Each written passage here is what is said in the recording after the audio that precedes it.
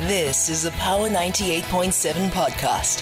Now we're talking. Subscribe to Power 98.7 podcasts in iTunes or wherever you get your podcasts. There's more on power987.co.za. In other matters, or something completely different, last month, the Health Minister, Dr. Joe Phaahla, announced the appointment of Professor Emeritus Taule Mokoena as the new Health Ombudsman to succeed Professor Malekapuru Makgoba. Professor Mokoena recently retired as a professor and academic head of Department of Surgery, chief surgeon of the Department of General Surgery at the University of Pretoria and Steve Biko Academic Hospital. In announcing the announcement, the minister described Professor Mokoena as one of the most outstanding South African medical scholars who has transcended the globe to show the quality that South Africans the quality of South Africa's academic prowess. Let's speak to the newly appointed Health Ombudsman, Professor Taule Mokoena. Good morning to you, sir, and thank you very much for joining us. Good morning, TT. Good morning to your listeners. Right, and congratulations on this appointment. I do wonder, after the career that you have, how you view this latest challenge that you're taking on here. Is this you slowing down now, or judging by the amount of work that your predecessor had to get through, this is not necessarily going to be an easier task compared to what you've been busy with up to now? No, it is not slowing down, indeed, TT. However, I think I'm equal to the task. How do you see the task that lies ahead of you and the job that you have in front of you? Well, first of all, maybe I should just illustrate or discuss what is actually my role in the whole healthcare system. Mm-hmm. My role is an ombudsman. An ombudsman being somebody, one can say, a mediator or an adjudicator where things have gone wrong between the health system and the users of the healthcare, which is yourself and I.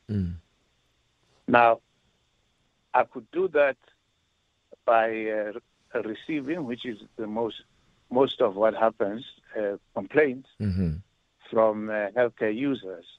But also I could just by hearing media reports like yourselves about where there has been some misdeeds in the healthcare system and go and investigate and then come up with a finding, whatever that finding is.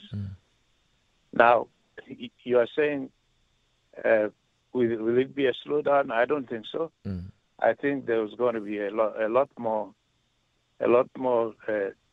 complaints that may be coming, primarily because our population is growing, and yet our healthcare facilities and resources are not growing apace with that, and therefore, there's some stresses within the healthcare system. Right. Where there are stresses, there may be mistakes, genuine mistakes. There may be neglect because of burnout, maybe from people that are receiving extraordinary number of cases to deal with within the constraints of the resources that I've already said are limited.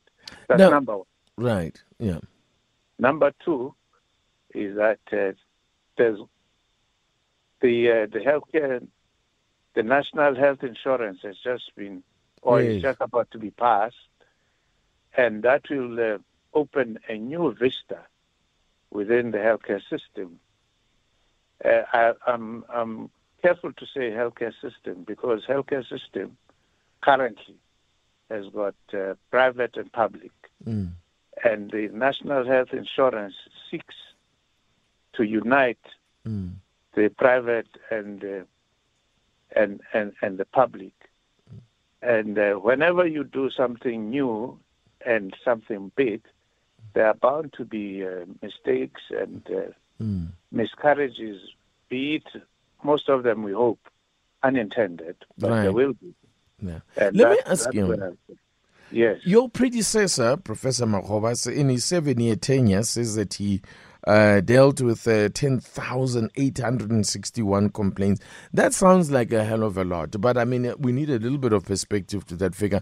In your reading, does that sound like a normal and a healthy state of affairs, or is there something particularly wrong with that number? I mean, what significance do you attach to that figure?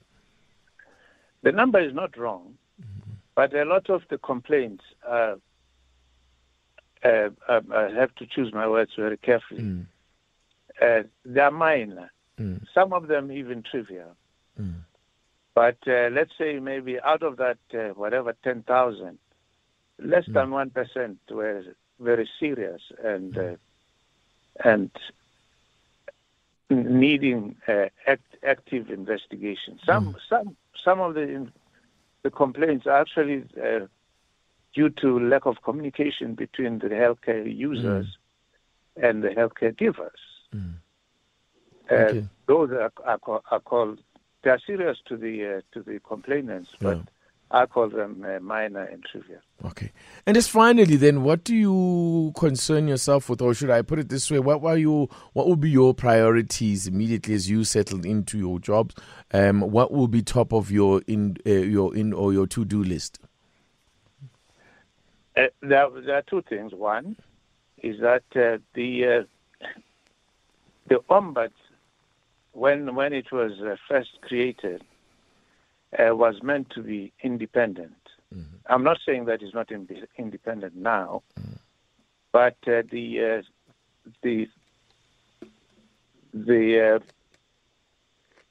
I'll call them lawmakers. They then put it within another institution, and that in itself creates a perceptive that the Ombud is not independent, because where it is located now, it is within an organization called the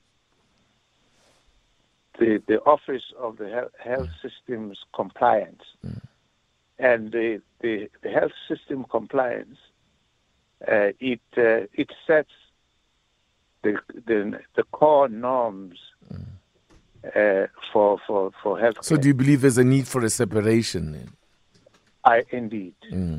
So this is in my top of the list. Right. We're gonna have to leave it at that, Professor. And I do hope that we will have an opportunity again to engage with you once you have settled in, particularly to hear more about your priority areas and how you are going about or how you are progressing in dealing with them. Thank you very much for joining us. Thank you very much. Professor Taule Mokoena is the new Health Ombudsman. You've been listening to a Power 98.7 podcast. For more podcasts, visit power987.co.za or subscribe wherever you get your podcasts.